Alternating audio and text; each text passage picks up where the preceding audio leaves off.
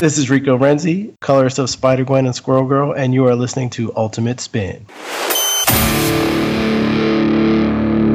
My name is Gwen Stacy. I went to a science demonstration, got bitten by a radioactive spider, and now have these amazing powers. To the residents of New York, I'm the dangerous vigilante called Spider-Woman, but you know me as Spider-Gwen. Now let's find out what I've been up to. Are you ready? 'Cause it's time for the Ultimate Spin. This is Ultimate Spin. Welcome to the Spider-Man fan podcast that follows the comic book adventures of both Miles Morales and Spider-Gwen. My name is Jack, and coming up in this episode, the end is nigh as we discuss the penultimate issue of Spider-Gwen, issue 33. And even though his series is done, for now, we've still got some Miles news to catch up on as well.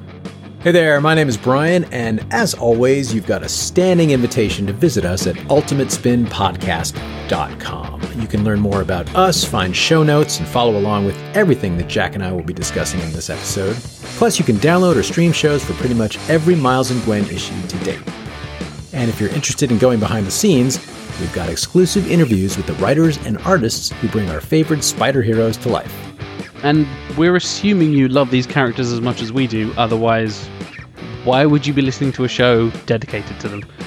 And if you do, you should drop us a line at feedback@ultimatespinpodcast.com and tell us what you think of the stories, the conclusion of Miles' arc, the upcoming conclusion of Gwen's story as well. There's a lot of stuff going on right now, and we would love to hear from you to discuss it with you. And that includes the recent trailer for Into the Spider-Verse. Oh my goodness. I mean, I rambled on about it in our last episode. Unfortunately, the timing meant that you couldn't join me. It came out, what, an hour after we finished recording? It was like the next day. Something ridiculous, yeah. It's looking good. The hype is real. We're getting Miles and Gwen on the big screen together. It's like an Ultimate Spin listener's dream. No, it's interesting because as we're recording this, there was some news that there's a Silk movie in development, and okay, good luck with that. But part of me wondered if this Spider-Verse film and concept is sort of the backdoor sort of approach to creating a world of alternate spider characters. You know, would we see? I wouldn't be surprised if we saw Silk somehow pop up in this movie as well, or maybe even Venom. Like, who knows? I think this might be a possible way for Sony to kind of get their spider characters together without anchoring it all. Or, you know, you have Spider-Man in this film, but then you sort of set it up that you can bring the others in, even though Spidey isn't necessarily a part of it. The cinematic universe, the live action stuff is in such a weird kind of grey area of the Marvel universe right now. With the stuff that's going on with Venom, we've just had the announcement of the title of the sequel for Spider-Man Homecoming, so we know that's coming up soon as well. And it's this weird kind of grey area. So I'm appreciating the fact that they're just kind of like, none of that matters. We're doing a totally different thing. This is animated. We're getting a bunch of the different spider characters in there. And like you said, Brian, I think it might be in the same way that the Edge of Spider-Verse and Spider-Verse event itself led to the Spider-Gwen series we now know and love. I wonder if this is then going to spin off into, oh, people really, really liked Gwen in this. Maybe we should give her her own TV show or movie or whatever, and kind of use it, as you said, almost like the backdoor pilot technique, where you introduce a character as a side story, and then if they really catch on, you spin them off into their own thing. And I can totally imagine Marvel and Sony doing that. That would totally make sense. We'll see. But in the meantime, even though no new book has been announced, Miles is still popping up here and there in the comic book universe. He recently showed up at the end of issue 2 of Venom by Donny Cates and Ryan Stegman, and he's getting ready to make a first full appearance with issue 3. Still recovering from his injuries, Eddie Brock, the wicked web-slinger known as Venom, has to defend New York City against the most powerful foe he's ever faced. The only thing standing in his way? Miles Morales, Spider-Man. Though Eddie and the symbiote have no qualms with this particular web-slinger, the same can't be said for Miles' feelings about Venom. Digging back to some Ultimate Universe continuity there, seeing as a version of Venom killed Rio, who is now alive and well. Oh, if they bring that up in some weird, I sort of killed your mum, but not really, I don't know. I dread to think. But there's going to be a Venom sting for sure. There can't not be. Oh, of course. Yeah. A Venom sting that will stop Venom because it stops everything. That's what it did last time in Civil War 2. Zap, goodbye. Oh, you mean that half a panel where it was right. The cover of the issue was just half a panel that was completely inconsequential to anything. Right. Thanks, comics. But this issue comes out next week, and I'm actually kind of tempted to check it out. It's a bit of a confession. I hope you don't mind, Brian, that I've come to you and the listeners to confess something. Uh-oh. That I am deeply ashamed of. Oh. I quite like Venom. I don't think there's anything wrong with that. Well, a lot of Venom comics are really like 90s throwback cash-in rubbish. But I really, really got into the Agent Venom stuff that Cullen Bunn was doing. That's Flash Thompson. Yeah, when Flash Thompson was taken over, and it was kind of this totally new twist on the character. The Eddie Brock stuff has never hugely resonated with me. But I did like... I'm also one of the guys that quite enjoyed Anti-Venom, because apparently I'm a masochist. But and the main thing that's drawn me into this is I really like Donny Cates as a writer. I've enjoyed some of his work in Image and a couple other things, so I'm intrigued to see what he's doing with Venom. I haven't picked up this series yet, and now I'm kind of tempted to go back and check the first couple of issues and kind of catch up and see where Miles is up to, what he's been up to since being handed off by his dad, Mr. Brian Michael Bendis, and kind of sent on his way into the Marvel Universe. Yeah, I will say I've seen a few preview panels, and Ryan Stegman has somehow managed to raise the bar on the artwork that he's putting out. I mean, I fell in love with the stuff when I started reading Superior Spider-Man. And yes, one of my favorite Spider-Man runs for sure. Yeah, absolutely. But the panels that I've seen for this run of Venom have just been above and beyond. And I'm blanking on the colorist's name, but it's a really interesting, unique look that manages to be both warm and threatening at the same time. And the cover for issue 3 is phenomenal, with the tiny Miles collapsing into the maw of this Venom creature. So I'm looking forward to checking this out as well. All Venom sting jokes aside, I think this will be a lot of fun. And we've also got a little bit of a kind of Spider-Verse almost twist with something called Spider-Geddon, which is coming up. And our old pal Jason Latour, who you may very well know from Spider-Gwen. So we've got Edge of Spider-Geddon number 3 coming up later this year. And we're going to get some interesting interpretations of Spider characters, including a Spider-Ben Parker? Spider-Ben! As was well established, I wholeheartedly trust Jason Latour and his Spider characters. He's done amazing things with Gwen, but wow, yeah. Peter and Ben teaming up as a spider duo. I'm intrigued. Are you on board for this, Brian, or are you just kind of cautiously optimistic? This sounds like a lot of fun. I mean, I admittedly was not a huge fan of Spider-Verse as an event, but I loved the books that were kind of around it. So the Edge of Spider-Verse miniseries that had happened, and I think there was a team-up series that was happening kind of around the event. Those sort of one-shots and sidesteps were a lot of fun. So, I mean, the solicit for this sounds wild. Peter Parker was bitten by a radioactive spider, and it causes his Uncle Ben no end of troubles. Until that is, Ben gets shot in a mugging, and Peter's blood donation turns Ben into a spider hero too. There's a new dynamic duo in town, and the story doesn't go where you think it will. Which is that's right on par with this series for sure. That sounds like Jason Latour. Yep.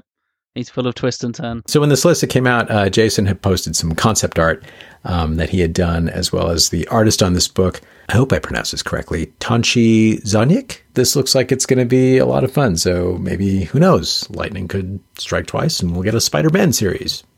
Who knows or dares to dream? I don't really know much about what Spider-Geddon is going to be overall, but part of me is wondering if it will somehow lead into explanations as to what's next for Miles and Gwen and some of the other characters as well in terms of like relaunching their books or their stories or their characters. I think to me, it feels like it could be an opportunity to kind of clean house a little bit. Yeah, absolutely. That would totally make sense. And they used, I mentioned we had Spider-Verse, and you mentioned, Brian, as well, that we had that kind of spin-off into other books, but the actual series itself wasn't particularly interesting. But they're using the Edge of kind of moniker as well. So you've got Edge of Spider-Verse, which is where our old pal Spider-Gwen came from. You have Edge of Spider-Geddon here as well. So I wonder if it's going to be these kind of one-shotty kind of things that will then, tell us more about where some of our favourite Spider heroes are going.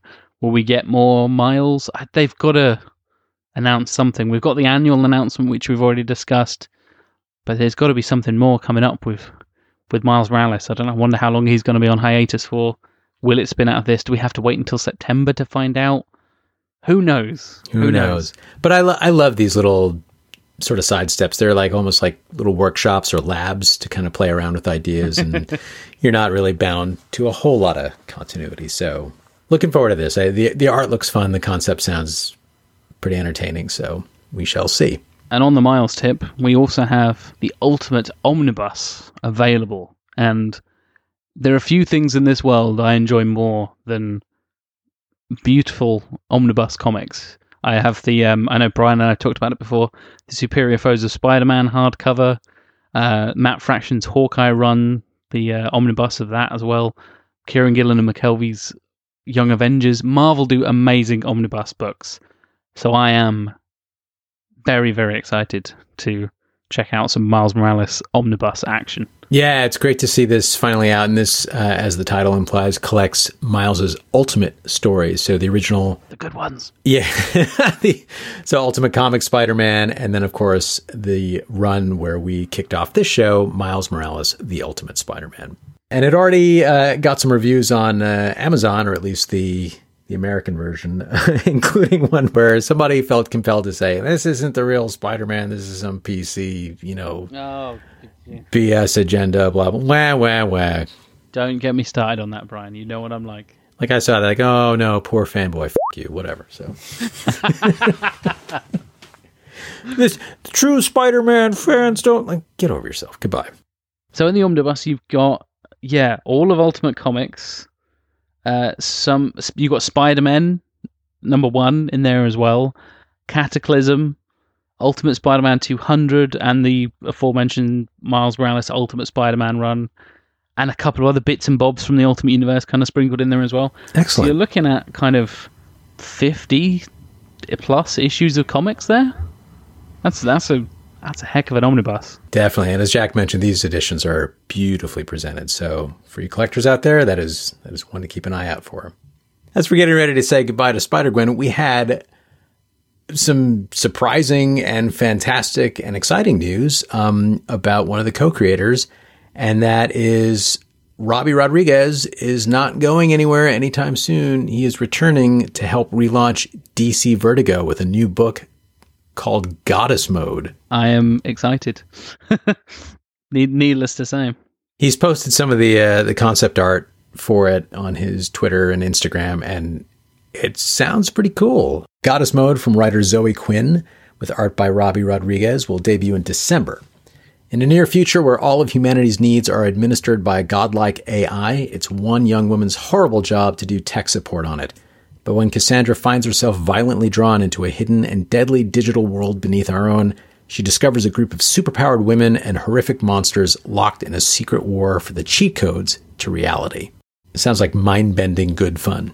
Yeah, and I know Robbie's pretty good at mind-bending stuff from his time on FBP, with some weird physics-bending, universe-twisting stuff going on there. So I think we might have a similar kind of thing going on. It looks like he's taken his old buddy Rico Renzi with him as well, because those two guys are just the perfect match. So yeah, the little kind of teaser images we've got here are just absolutely gorgeous, and pretty much what you expect from those guys.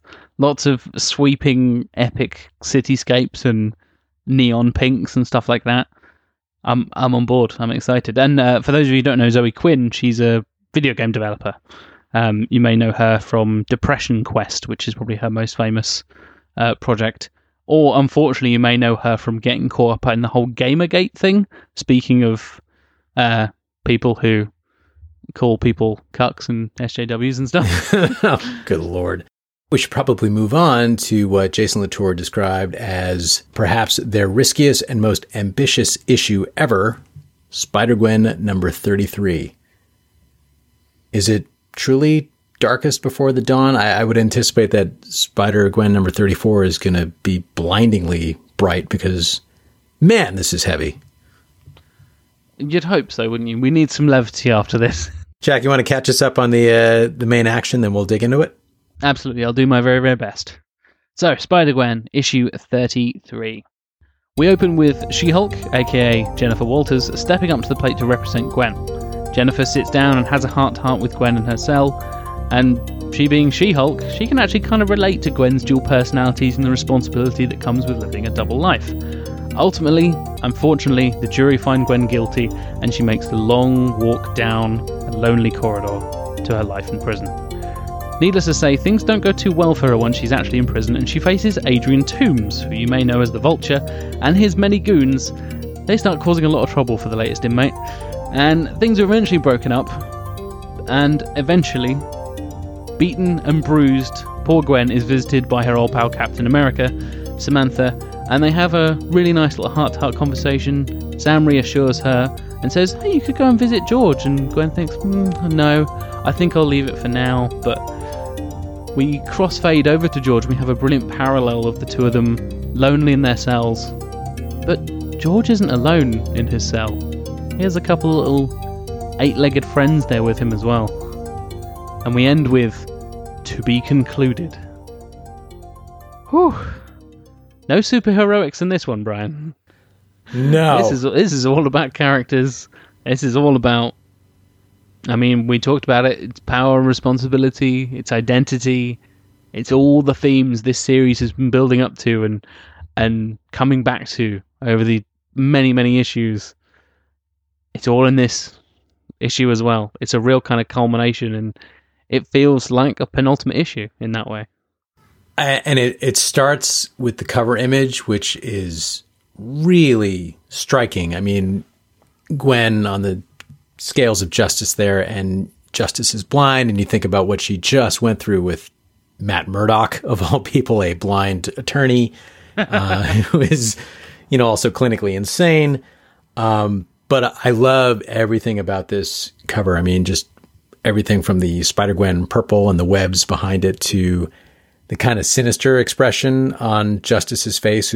It's usually done neutrally because it, doesn't have any emotion. It's just weighing the situation, and how the scales are tipped with Spider-Gwen being this huge weight. Yeah, that was the most interesting thing for me for that cover, is that seemingly just the mask and the hood of Spider-Gwen outweighs Gwen herself. Yeah, just the symbol of it. And it's Exactly. A whole, kudos to Robbie, because that's a whole story in and of itself, really, really well executed.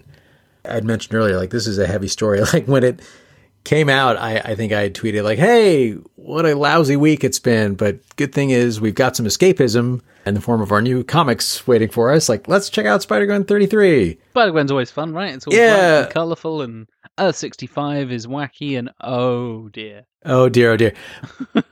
It does start out great, just seeing Jennifer Walters show up as She-Hulk, and it's just slipped in there really quickly, the revelation that she's not a gamma irradiated, superhero. She's a pro wrestler who likes to wear green paint and work out. Green, yeah. And for some reason, she's an attorney, because in a universe where Howard the Duck is president, why not? And so I love that. That's one of those blink and you miss it surprises, but at least it started out really upbeat and ridiculous and fun. And speaking of wrestlers, she directly quotes, funnily enough, Hulk Hogan, about the 24-inch pythons that he would always espouse back in the 80s and early 90s. I know how much Jason and Robbie and the guys love pro wrestling, so just having those little moments, I know our pals Kyle and Omar will be very excited as well. So it's like you said, it's kind of a weird little moment of levity, just because she shows up and is not the She-Hulk we know from the main Marvel continuity. She's this painted pro wrestler version of her, because why not? Right. Her dialogue with Gwen is helpful because it kind of establishes like what's happening here and why the jury is going to find her guilty, and this notion of the potential of Spider-Woman is what they're afraid of. It's almost a Minority Report style thing. Yeah, it kind of is. Like they don't, it's not predictive crime technology. It's really not about you. It's this persona that you have and what it's capable of. And do we want that running around in the public if it's not going to be accountable? And that's why she's in jail. And then you get that beautiful title card page, which is like, it just reminded me of like Mr. Robot, just like a big, bold visual with the Life of Gwen Stacy captioning on it. That, or it could be an album cover. It looked great. Yeah, absolutely. And I appreciate the fact that we don't linger on the trial too much, because I feel like that could be quite kind of taking up page space, and we haven't got much long left. As we said, this is a penultimate issue. We don't want to spend 5 pages recapping what we already know, and I think it's a really good decision by Jason and the team to just let basically Jennifer narrate the whole thing as she's discussing what's going to happen with Gwen, and rather than delving deep and being like, oh, here's the defense, here's the prosecution, blah, blah, blah, blah, blah, and going back and forth, we summarize it really quickly and we get right to the verdict. And like you said, Brian, the verdict leads perfectly into just one word: guilty. And then Gwen is alone in that box, that cage, once again. And then the transition to the next couple of pages is, you mentioned dark. Like, this is visually dark as well. The only bright things are the orange jumpsuits of the inmates. Everything else is grey and smeared and dirty and just, prison-like. It makes sense. It's such a lighting shift from what we're used to with the neon pinks and the craziness and the kind of epic cityscapes that I'm always complimenting Robbie and Rico for creating. And then we're in these tight little long corridors just lined with shield guards and stuff. It's depressing, man. It's not a nice place to be. And they really convey that really well, I think. It mirrors the action perfectly in the script, because it's relentless and brutal. She's barely there, a day, and she's already being beaten up. And first, there's the run-in with Titania, and then like this whole scenario with the Serpent Society, which I guess buys time from Adrian Toomes somehow, which that was another surprise. Like that's almost a deep cut callback to the very beginning of this series, when we didn't know like who the recurring cast of villains were going to be. And this was before it sort of fully narrowed onto Matt as the main bad guy. But the Vulture was kind of this silly villain that she was mocking in the beginning. Like even his taste in comic books, he was a Steve Ditko fan, and she didn't particularly care for that. So, but yeah, to have him come back and now in this position of power, I mean, it's just like, how much lower can you push this character? And the creators seem to think, hey, we can still go lower. We've got some depths we can plumb yet. Don't worry. Yeah, but I will say that panel where he makes his entrance and it's the close up of his teeth. Oh. And he says like, and you'll get it one of these days. Like heebie-jeebies, like, like my skin was crawling when I saw that. It was amazing. So creepy. And like I said, there's quite a volatile, like explosive interaction with Titania, and then he is just quiet and looming and lingering and creepy in the shadows. Ugh, yeah, makes my skin crawl. And Gwen makes it clear, like, she could use her powers, and the venom creature is like constantly sizzling at the tips of her fingers. Like she's tempted, like she could let loose and take care of all of this. And it's just her kind of internal struggle. Like, no, there's a reason I came in here. I have to own this situation. I have to be worthy of these abilities. And taking the easy route is really just going to prove everyone else's point for me. So that was tough to see, because then she still had to take the beatings in the meantime. Yeah, there's a really important kind of phrase in there, I think, right after the kind of, as you said, the Venom symbiote is just hissing and dying to get out and kick some butt in the name of vengeance. And Gwen realizes, no, this is why I'm in here. Acting on these impulses is why I belong in here. And that sense of belonging, and whether you agree with Gwen or not, I don't necessarily agree with her I'm kind of on her side in a Gwen and Spider-Gwen are a positive thing for Earth 65, but it's a difficult situation to be in when she has caused a lot of damage, a lot of trouble, and there's potential for the Venom symbiote to really take over and turn Gwenom into something unpleasant, and her kind of coming to terms with that has been such a huge part of the last couple of arcs of this book, and that's why I belong here. And of course, it's a classic thing in comics of bolding important words in phrases and stuff, and the bold, of course, has to be the word belong in that panel. Yeah, and that just really resonated with me of how low Gwen is feeling of, I deserve to be here. This is where I belong. I'm a prisoner. I am dangerous to the outside world. And her kind of, I don't know, coming to terms and kind of dealing with that is a really kind of powerful moment. And instead of it being, it starts off kind of action-packed with a few fights, but those few panels are just quiet, and her talking to herself in her own head and coming to terms with what she's done and where she is now. And it's great character acting from Robbie here in the first half of the book. Just her posture and just this look, these expressions on her face that go between like steely resolve and just contemplating the situation, just trying to stay strong because she's really being pushed. And before we get to the transition, it's like we haven't seen anything yet. It's really evocative stuff. It's really tough to read. Absolutely. And you mentioned that's where Robbie Rodriguez steps off for this issue.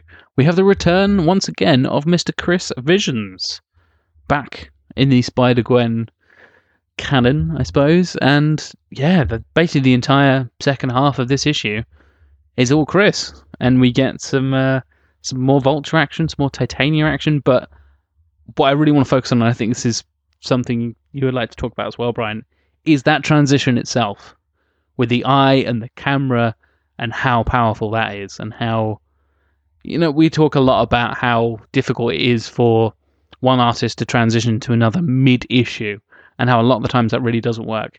And whether it visually works is a different discussion, but thematically, that transition mid-issue, literally sort of, 12, 13, 14 pages in, something like that, is absolutely fantastic and perfectly fits with, again, how Gwen is feeling in this situation and knowing that she belongs here. And then she says, I belong here and I never deserved this power. So she's putting herself down even more. Yeah, I mean, this is not the first time that Chris has been a part of this series, and we're definitely fans of his artwork. And I mean, if you're listening to our show and you have a sense of the behind the scenes for the production of the series, yeah, like we see a lot of fill-in artists pop up over the course of the run. The level of success between the transitions that's a tricky thing to manage. Some are more successful than others. I think because this issue was so intense, I was just immersed in it. So when the transition does happen, the first time through, I found it really jarring. I love Chris's style. It's the opposite of Robbie's in a lot of ways, like thicker lines and kind of softer character designs compared to Robbie's sort of sharp, tighter lines. But as you mentioned, Jack, like the point that they chose where we switch perspectives, she's looking at the camera and then we spin around and see what the camera's seeing. What Chris Visions did here was rendering that camera as like a giant eyeball. Thematically, I thought that was so well executed. And it clicked for me the second time I went through the issue, and I was ready for the switch. I'm silently nodding in agreement with that here, by the way. It is, I mean, it's a different approach, and that does take a little getting used to. I think it works. It's settled in for me, but I will say that the first time through, it was really jarring, for lack of a better word. I mean, just even the way the figures are drawn, like Gwen is little, I don't know if stockier is the word I'm looking for, but, you know, just the way she's kind of like, when she has kind of rounder faced. Yeah. A few of the character designs, like, changed, not significantly, but reasonably, particularly in Vulture. He's gone from kind of like creepy looking dude to he looks like a Birdman now. Like, right. We talk about how stylized Robbie's artwork is, but Chris has really kind of gone quite stylized with a lot of character designs here as well, and Vulture in particular, especially when he leans in and like sneers in Gwen's face in a couple of pages time. He is just gross looking. He's an awful creepy dude with a hooked nose and like elf ears, goblin ears, whatever you'd call that. Like, yeah. He is not a pleasant looking guy, and you really have kind of a shift in art where I totally agree with you. As I said, it was quite jarring to start off with, but they placed it very nicely that I think it worked well to kind of catch up and keep the momentum of the issue going. I love that Chris got an action scene as well, where Gwen comes up with a plan of sorts, and she decides to take on Titania and kind of picks a fight and manages to sing a little Lionel Richie, a little 80s throwback for her as well.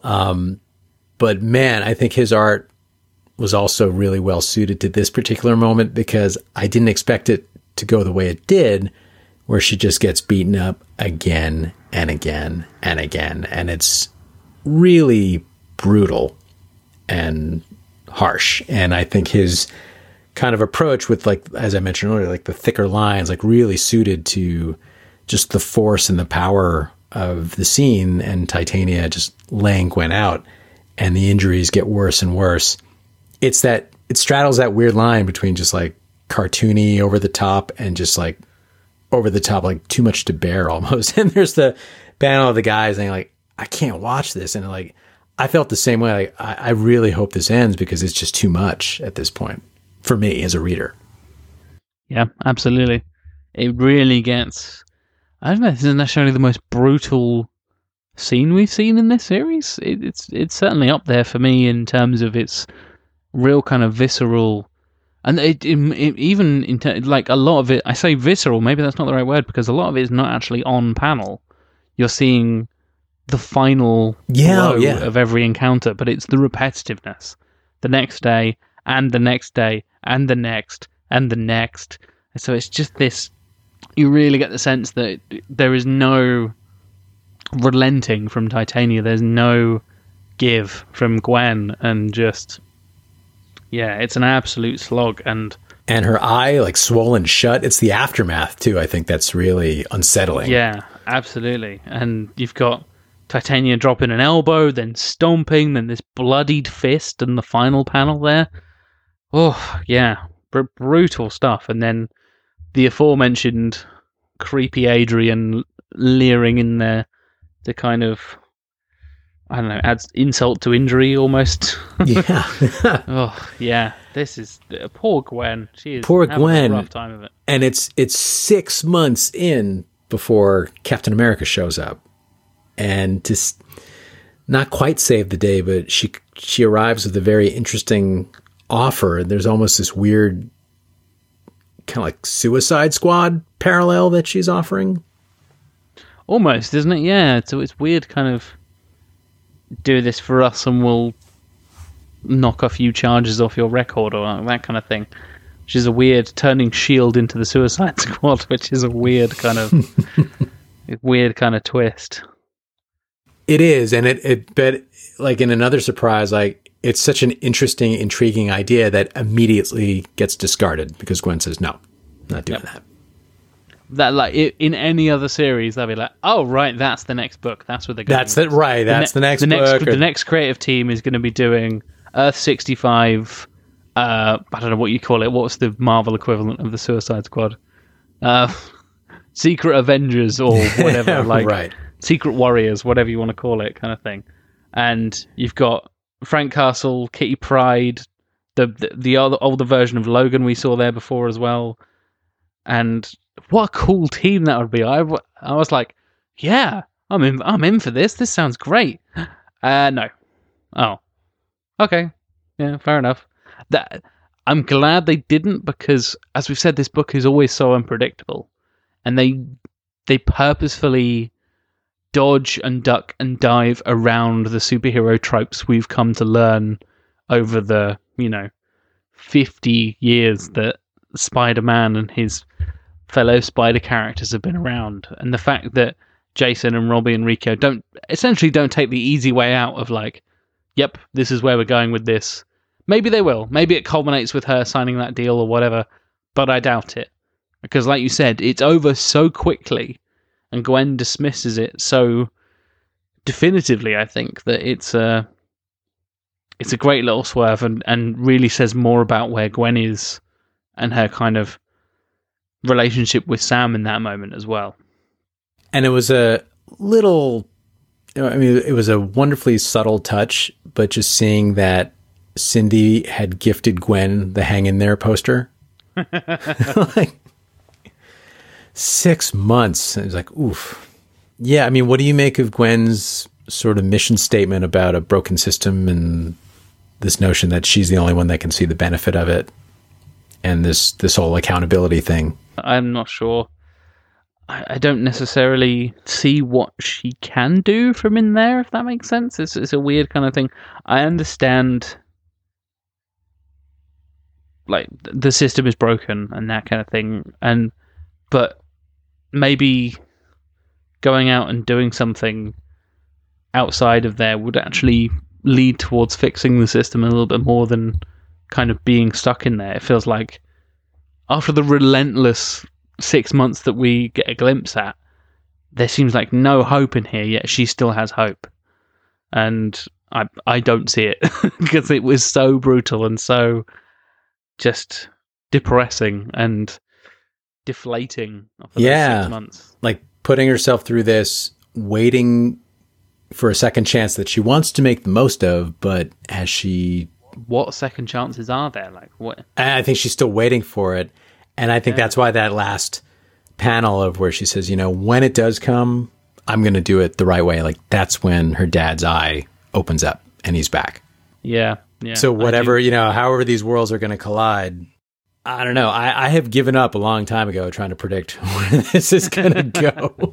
Yeah. And we've got the final issue. Like it's the conclusion. It's going to be a big one. It's going to be something that's really going to cap off, I think, everything we talked about. Like we talked about how many of the themes recur back into this issue that have been around since day one with this character. And I really feel like we're going to get more of that in issue 34, but I still don't know where this is going. It's ridiculous. How have we not... You and I have read every single issue of Spider-Gwen published, and we have no idea where it's going still. How is that possible? I mean, I'm gonna make a guess. I think there's another like ridiculous curveball waiting for us, because I was thinking like we have this Council of Gwens kind of thing hovering in the background, realizing, they're trying to put the destinies of all the Gwen Stacys, on the correct path, or you should be able to live whatever possibility life has in store for you. I could also see this just like jumping way into the future and having the Gwens kind of recap, and this is how the story of Gwen 65 ended. Oh, interesting. Or just switching to Earth 8 or bringing the Watchers back. I mean, and this whole idea that we were going through a couple issues ago with Schrodinger's cat and like the Watchers setting destiny just by the act of observation.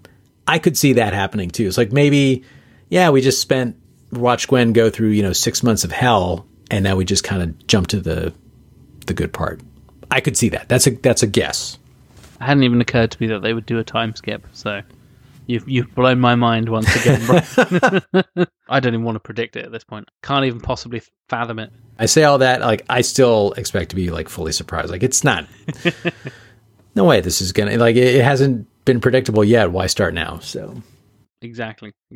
Did you happen to read the Bodega Bandit character bio? I certainly did. So can I just say, I love the notion that he is Jameson's son, like former astronaut John Jameson, who came back and just kind of went nuts. Yeah, that was a weird kind of twist, and and was it the high? They say about the highest odds in the office pool suggest that he's the son of J. Jonah Jameson. Like, no one would ever guess that in a million years. That, or he's just a joke that the creators of Earth 65 still enjoy, even though everyone else has moved on from it a long time ago. I did get the bookend of levity that I desperately needed with that closing section. We even got the mention of Rick Jones and his Secret Wars. He's a frequent poster on Secret Wars. No surprise there. Oh man, so the penultimate issue. What a read. I'm tired after that. You know what I mean? It's not because of the fast-paced nature that we talk about regularly on this series, but yeah, just the relentless depression and brutality more than anything else. Yep, absolutely. And I say that whilst laughing because otherwise I will cry. No, I can fully appreciate what Jason meant when he said it was a risky and ambitious issue. This tried something really unusual and daring and bold. And even though we just finished this whole big discussion about it, like, I still need some time to think about it because this was heavy. Absolutely. So if you did have to summarize Spider-Gwen issue 33 in 3 words, Brian, how would you do it? Yeah, I think I'd use some words that have already popped up in our discussion, and I will say harsh, relentless, brutal. I had relentless and brutal in mind. Yeah, hey, it is what it is, right? So I was going to go for deflating, relentless, and brutal. There you go. So clearly we're on the same page. Oh, yeah, definitely. Oh, yeah. I don't think we've ever had a time where we've had 2 hosts pick exactly the same words. We've certainly gone along similar lines. Yeah, I think that if both of us think like that, I think that's a fairly definitive summation of the issue then, I think. Well, listeners, perhaps you're on the same page, perhaps not. Either way, we'd love to hear from you. Feedback at ultimatespinpodcast.com. You can find us on Twitter at The Ultimate Spin, over on Facebook at Ultimate Spin Podcast, or on Instagram at ultimate_spin_podcast using the hashtags Spider-Gwen, Miles Morales, and Spider-Man. You can always visit our website at ultimatespinpodcast.com and just click on the Talk to Us button. That's another way to reach us. And if you want to catch up with older episodes, maybe you're going to pick up that Miles Morales omnibus and want to go back and read along, find us wherever good podcasts are sold. Just search for Ultimate Spin. And yeah, if you want to talk to Brian and I and our fellow spider-themed podcasters, our good friends over at Amazing Spider Talk and Untold Talks and the Ultimate Spin crew, we're all together in the Amazing Spider Slack. Slack is basically a chat program you can have on your phone. I think, does it work on laptops as well? I think there is a desktop version of it as well. And yeah, we talk about Spider films. We're talking about the upcoming Miles stuff. There's been a great discussion about that recently. Talking about Gwen, talking about topics we've been covering on the podcasts, and basically everything Spider-Man. And if you're a fan and you're looking for a cool community of people to come and chat about that kind of thing, I highly recommend coming and joining our Slack and talking to people you've heard of, like me and Brian and Dan Gavosden and Mark and Kane and the guys from Untold Talks. Like, yeah, it's a cool way for all of us to kind of get together and talk about these various spider outings in various media. And yeah, it's a cool community. Come and join us. And speaking of Dan and Mark, be sure to visit SuperiorSpiderTalk.com, which has published its final review. Mark wrote a great review of Amazing Spider-Man number 801, a beautiful issue by Dan Slott and Marcos Martin. They are moving to focus mainly on audio content, which of course includes the all-new Amazing Spider Talk podcast, which is in the middle of its second season, and the Untold Talks of Spider-Man, where I just actually guested on the most recent episode. We fired up the Wayback Machine to the distant 1980s to look at some undiscovered classic Web of Spider-Man issues. So you can go SuperiorSpiderTalk.com and check all that stuff out. And if you want to catch up with more of what we're up to, Jack, where can the listeners find you? I'm JLW Chambers on pretty much everything. If you want to listen to any more of my podcasts, I appear on the Super 8-Bit Power Hour with some local friends of mine talking about entertainment and pop culture and video games and stuff like that. We have a comic book spin-off of that show called Four Color Corner. And, of course, I host The Sequelizers, which is my film podcast all about fixing the bad sequels that followed the good first film. So we're just about to wrap up our third season of that, and we're coming towards the end. We've just had a very controversial episode about Shrek 2, which I didn't think was going to be as controversial as it was, but apparently there are some diehard Shrek fans out there. Who would have thought it? And yeah, we've got 2 more films to cover before we wrap up season 3, so it's a good time to come and join us and discuss terrible films and why they need fixing. And how about you, Brian? How can people follow your adventures across podcasting and the internet? Oh, as for me, Twitter, Instagram, other podcasts, all that good stuff, just head on over to project37.net. That's it for us for now, but coming up, oh my gosh, Jack. What, Brian? What could it possibly be? The final chapter. Of what? Spider-Gwen. Dun, dun, dun. The trial of Spider-Woman concludes. For months, Gwen Stacy has been fighting the world of Spider-Woman. Now, the mask is off, and she's got to face the music as Gwen Stacy. That gives nothing away. Nothing away. And I love it. That's essentially the same synopsis for the issue we just read. So... Deep breaths, we're going to get through it somehow. We're nearly there, folks. We're nearly there. Somehow. Oh, but at the end of the day, we are all fans, and our sincere thanks to the creative team for their hard work in making these characters and their books happen. And of course, our thanks to you for making the time to listen to us ramble on about comics. We are not going anywhere just yet. The road to episode 100 continues. Thank you for listening, and we'll catch you very soon on The Ultimate Spin.